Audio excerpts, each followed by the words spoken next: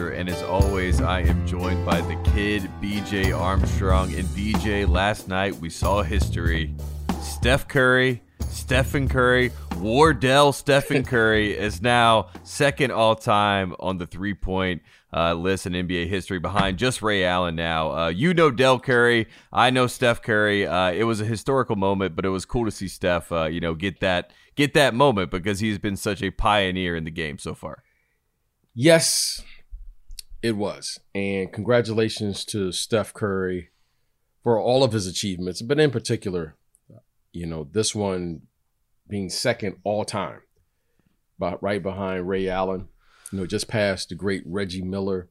Yep. And, Steph Curry's really ushered in, or he is the face of this new movement in the way the game is played. When you talk about three-point shooting, without question, you're going to think of Steph Curry.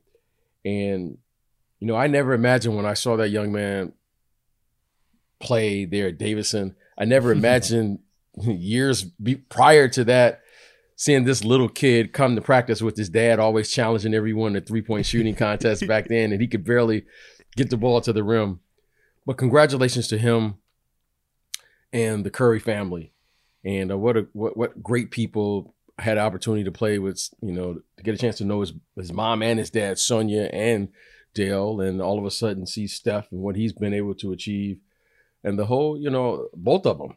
And it's just remarkable to watch because he's not doing it in the traditional way. I mean, he's shooting at such a high clip with volume shooting in a variety of ways, not just catch and shooting. He's shooting off the dribble. He's shooting pin downs, pull-ups. It just seems like every way possible, he's figured out how to master the ability to shoot the ball and shoot it with such accuracy. So congratulations to him. And, Ray Allen, he's keeping that seat warm. I think Steph Curry is coming. Jesus is up next. Yes, I think Steph Curry is on the way. I mean, he's there, and what an incredible achievement. Absolutely. And I think one thing that always sticks in my mind, I remember before the 2009 draft, Don Nelson, who's the coach of the Warriors at the time, he said that Steph Curry was the best passer in the draft. And I remember thinking that was such a strange thing to say because I always thought of Steph as a shooter. And I think, his game is not just a shooter, but it's also, we have to give credit where credit is due and make sure we pay homage to the fact that this is the skill that is going to last beyond, his basketball playing days. So we give him that shout out, and they deserve that. The whole Curry family, they have been, great representatives of Charlotte, as a North Carolina guy for quite some time. So it was good to see him have that moment for sure. Yes, it was. Yes, it is. And I remember that draft in particular. And every now and then you see things you've never seen before. And I always like to say one of the phrases that I learned in this business, in the sporting world or the basketball business, is you haven't scouted till you've been wrong. Mm-hmm. Where there are a lot of people wrong on Steph Curry, whether they want to admit it or not. Yep. There were a lot of people that were wrong. Myself included. I didn't see this coming. And I could see how someone could say he was the best passer because he was really one of the first young guards that I've seen pass the ball with either hand off of screen roll. That's something you learn in the NBA, and you kind of knew you had to do it because of the way the NBA game was played back then. Because people were holding on to your one arm, you had to figure out how to pass with one arm, with one hand, I mean. And Steph Curry had mastered that in college. It was pretty impressive. But the three-point shooting and all of the things that you have seen and you're currently seeing, no one expected this. No one. So I could see how Don Nelson could say that. But I certainly didn't see the dominance that he has been able to carve out in that 5 or 6 year window when they were literally in the finals every year and winning 3 out of the 5. Years. Yep. Yep. So Yep.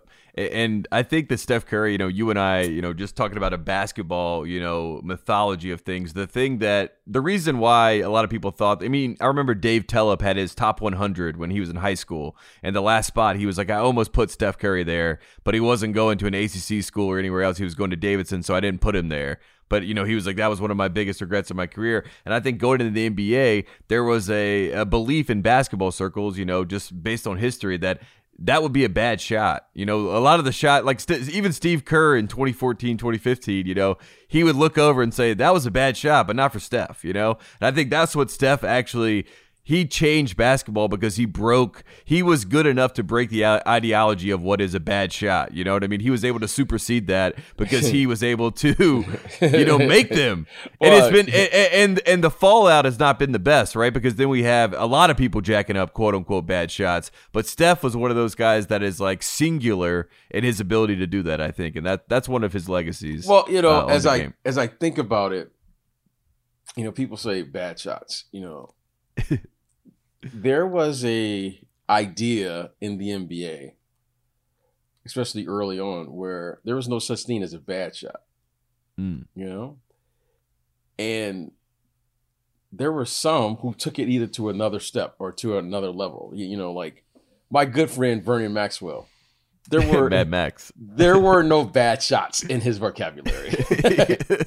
Okay, you don't say Matt took a bad shot. It might be a bad shot in your system. It might be okay. George Gervin. There were no bad shots. Okay. Yep. Okay. So the idea was there. Okay. John Starks. Yep. There were players who had already, Bernard King, for instance. There were players who already, had this ability. Now, when I first got to Chicago, I don't know if Michael Jordan knew what a bad shot was. I really don't. The thing that was so impressive about Michael Jordan was the accuracy in which he was making those shots. That's what brought about the oohs and the ahs. Think about what I'm saying. He was shooting over 50% as a volume shooter. Now, the difference between Jordan and then the next wave of young players, when I saw Allen Iverson, was the first time I saw a volume shooter who didn't have the responsibility of having to shoot a high percentage. That was a game changer. So if you shoot 30 times in a game and you make over 15 of them, that's carrying an enormous responsibility. All of a sudden, the game changed when Allen Iverson came in. He wasn't shooting over 50%. That changed the idea. Now, the reason I'm bringing up Allen Iverson, because Allen Iverson was the exact opposite of Steph Curry. AI was getting to the rim. Yep. He was getting it, like the one song says, he lived in the paint like AI shoes. AI was in the paint, crossing over, getting there, get knocked down, because he was only about 165 pounds, maybe soaking wet. Yep. But he would get back up, keep playing, and he kept so much pressure on you, on the defense, that, when he did get it going, that gave them a chance to win. Steph Curry was the exact opposite. He was shooting with such distance, but with like phenomenal accuracy. Yep. That's key. That's key, Tate. That's a key. We've seen a lot of players or people in this league who can score points, but not at the distance and the accuracy that Steph Curry is doing it. That it was a shot. You play the percentages, right? That was like that was the belief for so long. You say, "Hey, you want to take the 30-foot jumper? Take it." I'll take that over you driving past me and laying it up every time.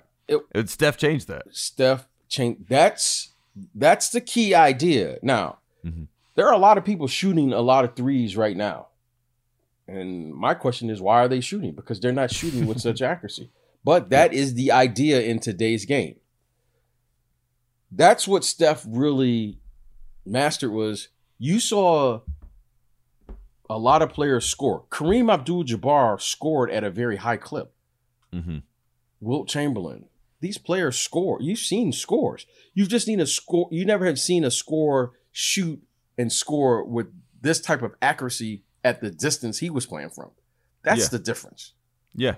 Yeah. That's so, I that's why I applaud him, is because he's not hot. The rest of us are hot, was hot. When you're in that zone like that, you just got things going. I've never seen someone shoot with this level of consistency.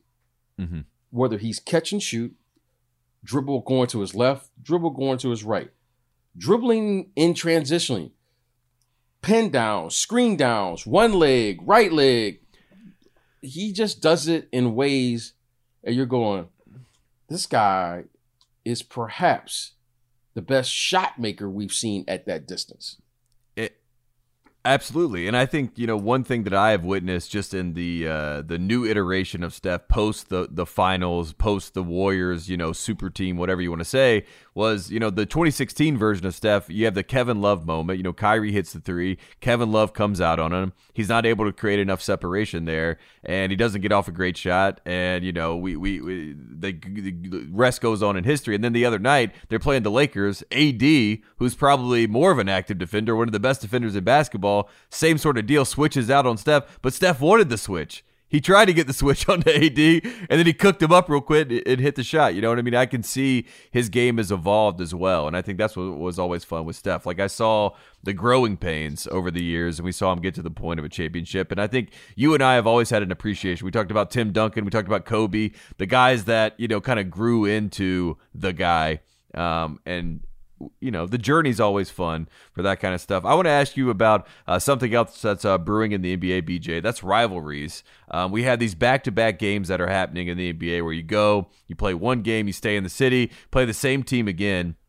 And we finally saw it pop up into a real beef with the Boston Celtics and the Philadelphia 76ers. Who else? But Marcus Smart and Joel Embiid, they are arguing over who is actually flopping, who is getting fouled, who is playing the game straight up. That was really funny.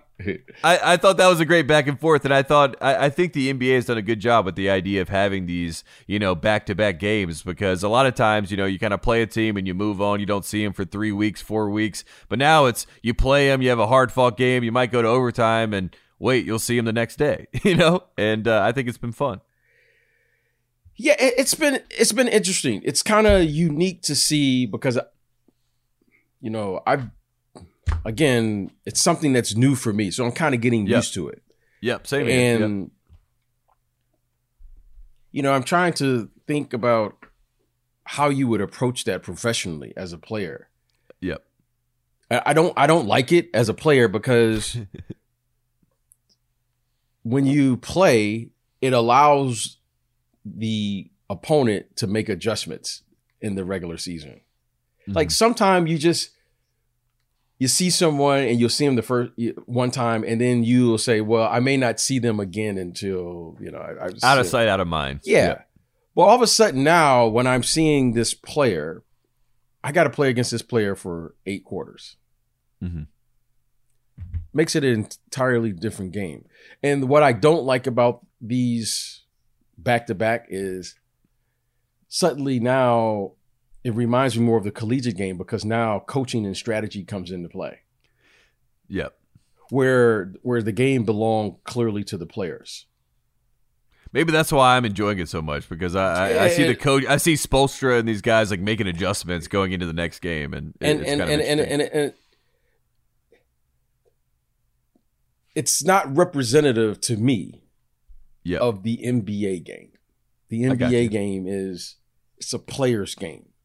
It's the players. Like, you have these great strategies, but normally, you got to work with what you're working with. That to me is what makes the NBA game unique. It's, you got 4 games in 5 days. You got to figure out how to play totally different on that last game than you did the very first game. That to me was the mental challenge of playing in the NBA. I got to work with the ingredients that I'm working with that day. Mm-hmm. You know, we don't all get 3 days off in between games like in the conference play. You know, Mm-hmm. like the games are coming.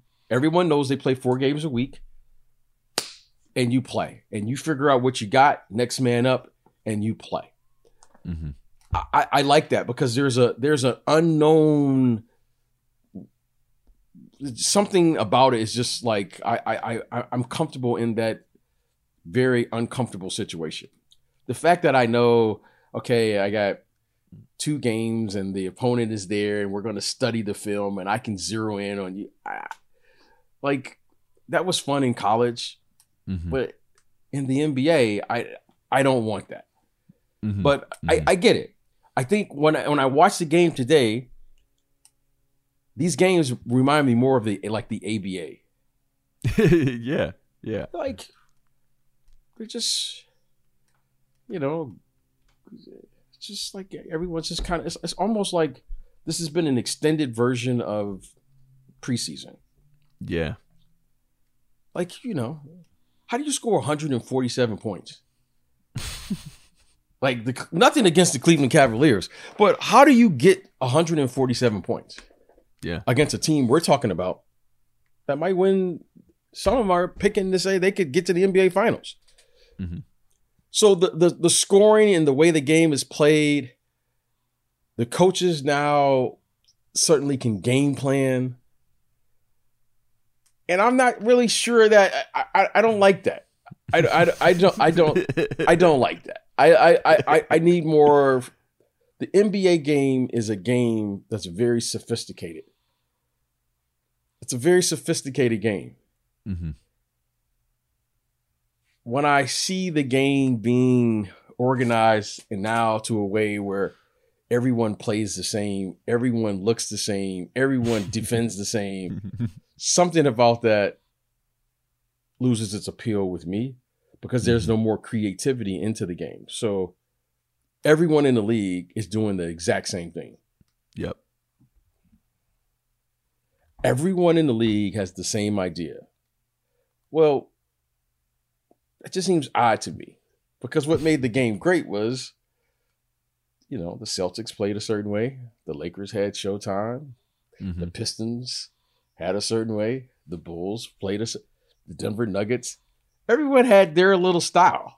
Mm-hmm. It was all the NBA basketball, but everyone had their style. And the happy median in between all of that, the very best teams were the most physical teams. Yep. Everyone understood if you were a good team and you got to the playoffs, there was a certain level of physicality, regardless of how you played, Mm-hmm. that needed to be there in order to be a good team. I mean, in the playoffs, I mean, usually, I mean, I don't know about last season, but usually we do see it revert back to that, right? I mean, we do see the teams try to add the enforcer, add some physicality, like a Jay Crowder type personality to their roster for the playoff run. So we do see those deviations as soon as playoff time comes, but it does feel like you're saying, the regular season is is an extended preseason, and then we get to the postseason and everyone's trying to turn it on. And that's not a guarantee when you haven't been doing it and playing a certain way and have a style and identity. That's why the Lakers, I think, are so set to win the title because at least they have a defensive identity, you know, at some level. Yes. I don't know another team in the NBA that has a defensive identity. It surely isn't the Brooklyn Nets. They definitely don't have a defensive identity. Yeah, the Lakers look like the best team. Yep. You know, they look like the team that is poised to go into a visiting arena and be able to get 1 out of 2 games, if not both. They really do. They really do. And they look calm and composed in those games. They look like Yes. they can turn it on when they need to, which is kind of the telltale sign. There's no doubt about who and where the ball is going to go to. There's no doubt about how they're going to defend. Mm-hmm. They all know their roles and they're working their minutes. They're not worried about who's in the rotation, who's out. They have an identity right now. Mm-hmm. And you could see the way they're playing on the road that this team is poised to make another run at it. They really, you know, I've seen that look before. They have that look. Yep. They have that look. I mean, they were outstanding last night versus the Bulls. They really came in. Chicago has been playing very well as of late. Yep. But the Lakers made sure that they said, you know what? There's a difference between being good and wanting to be good. Mm-hmm. Well, the Bulls are a team that want to be good. Mm-hmm. And that was a good lesson for the Bulls because they've had some very nice wins. I think the game before they went down there to Charlotte and won a game. They beat the Dallas Mavericks on the road, and they're playing perhaps some of their best basketball. But the Lakers are a totally different team in a different category, and they had like a 30-point lead or so. They're early in the game in the first half. Yeah, and you had, after the game, Kobe White and Patrick Williams, the rookie for the Bulls, they were talking about how impressed they were. You know, it's kind of like they got, like you said, they learned an NBA lesson of sorts because LeBron James was calling out their plays. The Lakers defense was basically calling out their sets. And Pat Williams was like, you know, looked like LeBron had watched tape on us. And you talk about sending a message around the league when you have, you know, a team like the Lakers and you have the, you know, the media storms and narratives. People are like, you know, it's a Disney ring, it's a bubble ring. You know, LeBron James is a man on a mission with this team. Anthony Davis as well, Frank Vogel. They want to prove that they are a championship caliber team, and you prove that on the road. You know, you don't prove that at home. And they obviously have been able to step up, and that's been great to see. I wanted to ask you, BJ, about one thing. You talked about, you know, the sophistication of NBA basketball. And I think there's such a pride that comes from, you know, obviously the players that have played the game and, you know, the guys that are currently in the game. And, you know, the big news, the big drama in the NBA, the Kardashian drama, as Coach Sir likes to call it, this week was between Shaquille O'Neal, you know, Big Aristotle, and Donovan Mitchell. And it was a moment in time that, you know, there was a lot of people talking about, you know, here's the problem with the current NBA and the past NBA, and, you know, they don't know how to speak to each other, and Shaq was being disrespectful and yada, yada, yada. We saw another moment earlier in the season with KD. These guys on TNT are, you know, usually they're having a fun time. I don't think Shaq was trying to say anything other than motivate, you know, Donovan Mitchell to quote unquote be great, but Donovan Mitchell took it as him slighting him. I just wanted to get your take on just like those conversations, because it does seem like we're all getting a little too sensitive at times.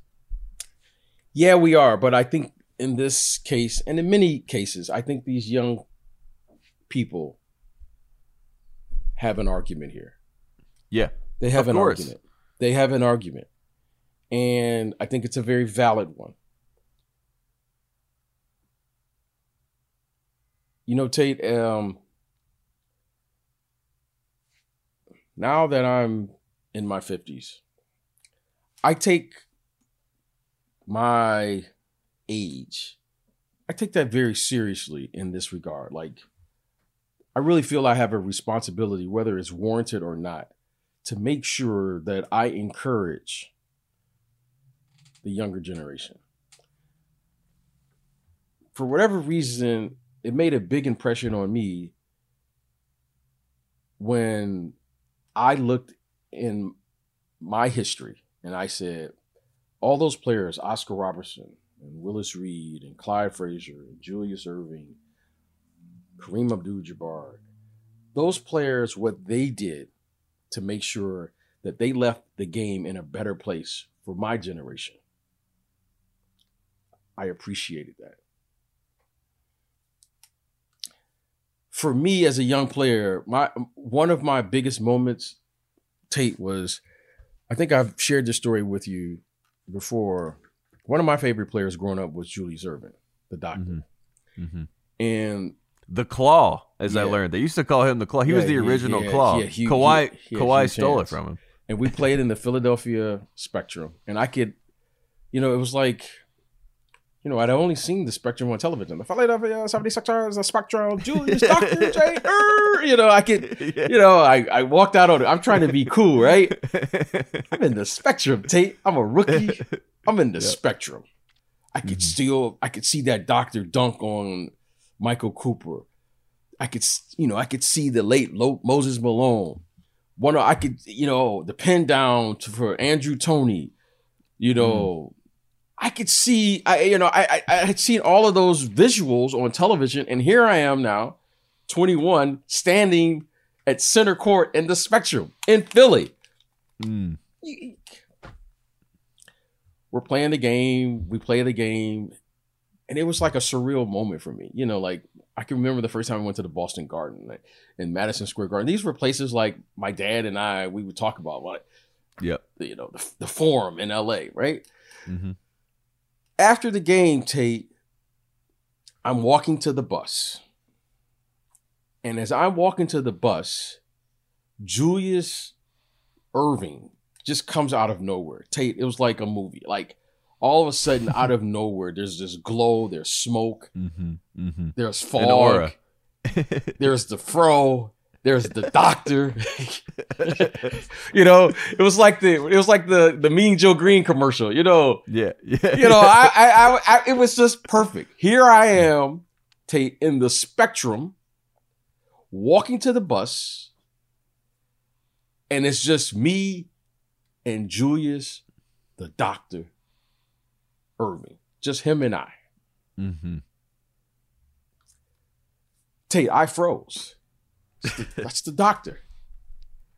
Now, he didn't have to say anything. I just wanted to tell someone that I actually walked in the tunnel with Dr. J. He didn't have to say hello. He didn't have to say anything. My life was complete. Lo and behold, to me, he starts talking to me. Hey, BJ. Now, the fact that he even knew my name, Tate, made my life complete in that moment. Yep, for sure. Do you know how many times, Tate, I was at the park and places going, I was the doctor? Yeah. I tried to grow my hair like the doctor. I wore my socks long like the doctor. I spent my mom and dad's hard-earned money on Converse shoes to be like the doctor. I wore wristbands like the doctor. I couldn't pound the ball, Tate, but I would try to hold it with one hand like the doctor. Doctor says, hey, BJ. And I turned around, Tate, and I was speechless. I didn't know if I was supposed to call him, hey, Doc. What's up, Doc? Hey, Julius. Mr. Irving. But all I could say was, I got to pay this man respect, Mr. Irving. And he starts talking to me. And I kind of blacked out. Like, God, this is the Doc. He shakes my hand and his fingers like went up to my elbow, right? I do remember that. I was like, I remember I looked down, like his hands were so big. And I was speechless. And I shared this story because he made such an impression on me, not just because of what I'd seen on television, but, just the fact that he knew my name. And the reason I'm sharing this story was the following. Now, the conversation after that was the most important conversation, probably one of the most important conversations of my career, because Julius Irving goes on to say to me in so many words, hey, BJ, I really like your game. You're going to be a really good player in the NBA. You're playing on a really good team. And and we're just having, literally, it was like a 2-minute conversation as I'm walking to the bus. And he just starts encouraging me to respect and to appreciate what I have. And he was like, you have an opportunity, young man, to win a championship. And he just starts talking to me. He wasn't talking down at me. He was just talking to me. And then the most unique thing happened to me that forever changed me was we're sitting there. I mean, we're standing in front of the bus and I'm talking to Doc. I mean, you couldn't tell me nothing. I'm talking to the Doc. And he's looking at me and I'm looking at him and I'm trying to be cool. And I'm not saying anything. I'm just listening. This kid comes up and he goes, hey, BJ. Now we're in Philadelphia. He goes, hey, BJ, can I get your autograph? And I'm kind of embarrassed. I'm like, man, this is the doctor right here, right? You better get the Doc's autograph. This kid, he couldn't have been more than like 8 to 10 years old. Young kid. Hey, BJ, can I get your autograph? And he looks at the doctor and he says, hey, do you play? Wow. Now, that woke me up from my dream. Doc, being as smooth as he was, he laughs and he says, I used to play. And then his father comes up. And his father was like, I don't know if he was embarrassed or whatever. He was like, oh, this is Dr. J's son, da da da. And Doc signs it. He laughs. The kid walks away. And I'm like embarrassed. I'm like, the kid recognized me. Yeah. I'm standing here with the doctor. And he asked the doctor, and he says, BJ, that's the world you live in. He said, don't you ever forget to play this game with this sense of urgency, because one day that's going to be you. I remember that's when I woke up, is when that happened, because I was like, oh, so I never forgot that moment, that the youth never forgot.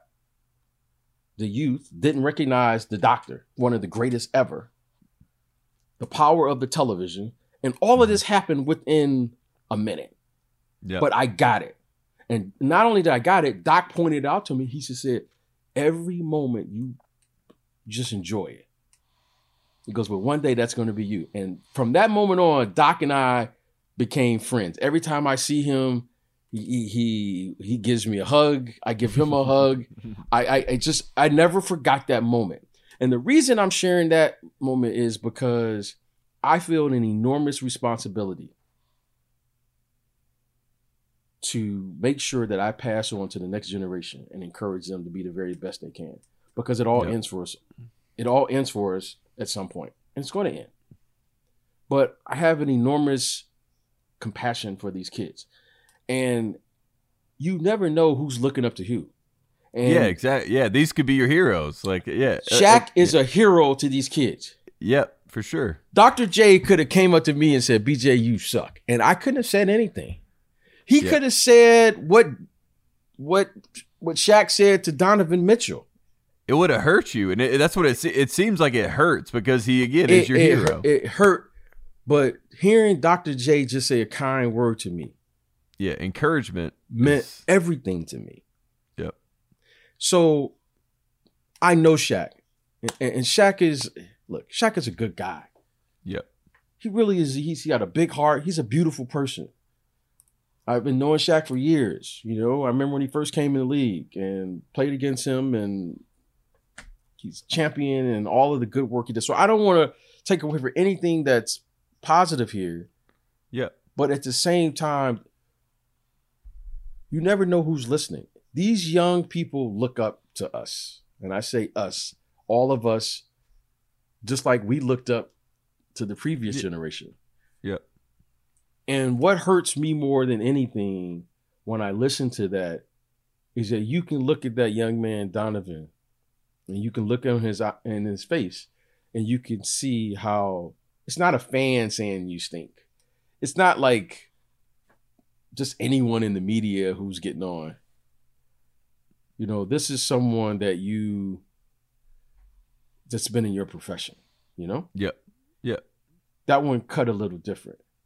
And Donovan Mitchell is he's a really nice young man. I've gotten a chance to know him. I've had clients who played with him. They speak the best of him as a teammate, as a person. Yep. Quinn Snyder, I've known since high school. The GM and all of the people there in that organization speak. I know his parents. I had a chance to meet his family. You know, we all have shortcomings in our games. We all do. Yep. There's never been a perfect player. Never. Probably never will. But that young man, without question, is being the best version of himself. And he deserves to hear that from us. He deserves to hear that from us. Because every year he's improved. Every year he plays hard. Every year he in the community, and he's doing all of the things. And I just want the youth today to know that we love them. Mm-hmm. They need to hear that too. We love them. Yep. Because whether, you know, I came in this business as an agent and wanted to be an executive. It's because I know how difficult it was and is to play. and be a professional. I know how difficult it is in life. Mm-hmm. It is important that those kids hear, I love them, and that someone loves you and someone cares, because I do. Mm-hmm. I do. I don't care if you're my client or not. I love the game. I love you, and I'm rooting for all of those kids. Yep. And Tate, that hurt me is because I have kids. Mm-hmm. I have kids. No one loves my kids more than my wife and I. And sometimes kids do things that make you question on whether they deserve that love. Okay? And I can laugh at that. And vice versa, right? Yep. But Tate, they deserve to hear that and to know that unequivocally. Yeah, to know that. Yep. I think that's what it is. Yeah. The security of knowing that. So we all make mistakes. We all do things. But Tate, they need to know that we all don't think that way. Yes, we have a job to do, and our job is to critique and say when they play well and they play bad. But they need to know where it's coming from. It's from a place of love. Yep. They need to know that. And Tate, I just want to say here that I love all of these kids. Mm-hmm. I love all of these kids. And the reason I love them, Tate, is because I know the difficulty of what that entails.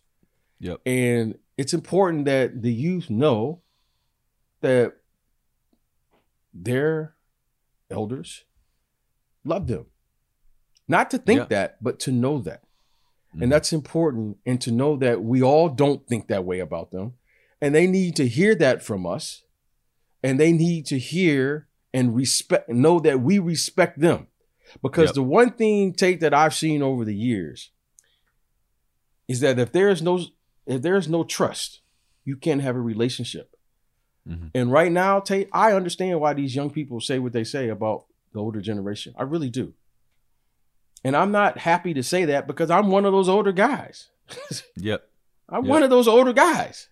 Mm-hmm. But sometimes I hear us say things and I go, man, have y'all forgotten how hard it is to get on that Tate, I get on that treadmill every day.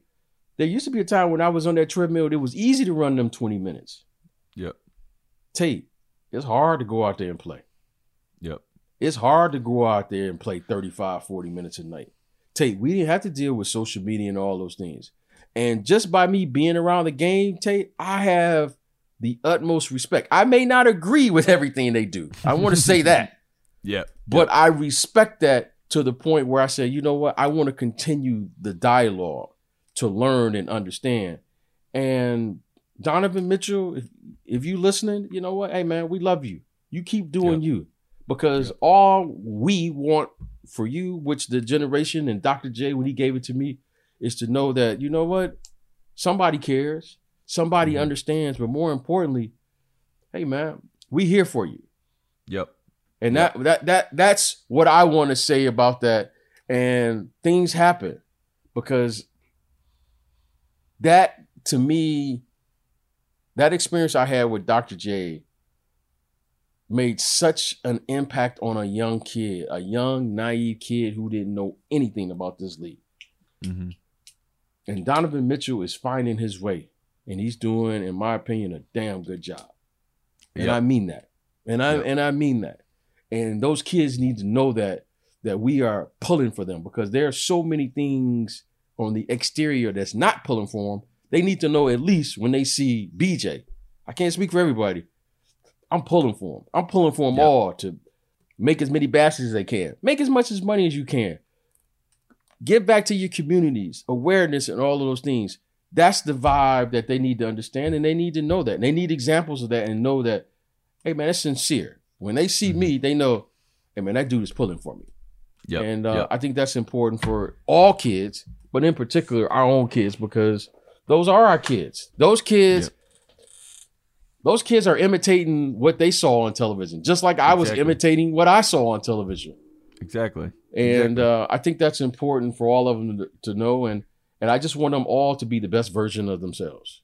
One more thing, BJ, before we get out of here, I wanted to ask you, the Lions get a new head coach. His name is Dan Campbell. He talks about biting kneecaps. He used to be a tight end for the Lions. You know how to just ruin my day. You know how to just ruin my day, don't you?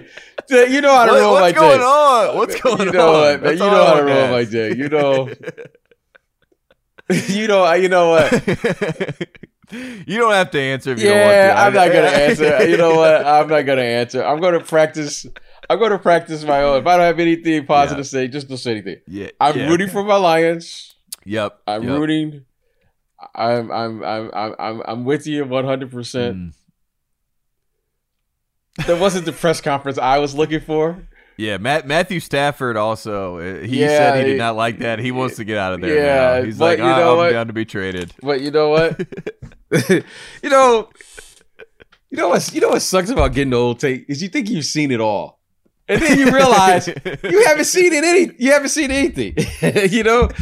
And that's the way I felt when I was watching that. I was like, okay, let me hear the press conference so I can, let me grab on to something that's going to get me excited about this. And let's go Lions and let's get ready. And I didn't know what to say on that one. I was like, I didn't know what to say. And real funny is, because my wife, she knows I'm a Lions fan, and I'm in the torture chamber, right? So she sends that to me. This is a true story. She sends that to me. She sends that to me this morning, and we're laying in bed. She sends that to me. And then I text her back. She goes, "Really?" I go, "Really?" She goes, "I'm right here. Why did you text me back?" I go, "Because you know what? I don't have anything to say." And man, it was the biggest laugh. It was the biggest laugh. I was like, I don't know, Tate. There's nothing to say. There's nothing to say. So you know what? We got 16 games. Yep. And let's and hopefully, maybe we'll all look back on it and say that's what we needed. Bite a few kneecaps off. I don't know. Yeah. All I know is I think if you bite a kneecap off, then you probably are going to get respected by the older generation. You know what I mean? I don't think they're going to have a conversation that they want to have with you after that. But we'll see. We're pulling for the Lions. I hope that they figure it out. BJ, this has been another great episode of Pushing Through. I appreciate you sharing the stories. Hopefully no more kneecaps will be hurt in the future. I don't have any cartilage in my knees, so don't come get my knees. These are bad knees. I got bad knees. Get some good knees. You go bite some kneecaps off. Get some good ones at least. Yeah, absolutely. Well, there you go. Pushing Through. We appreciate you. We'll be back on Tuesday. Thanks for listening, and again, we'll see you next week.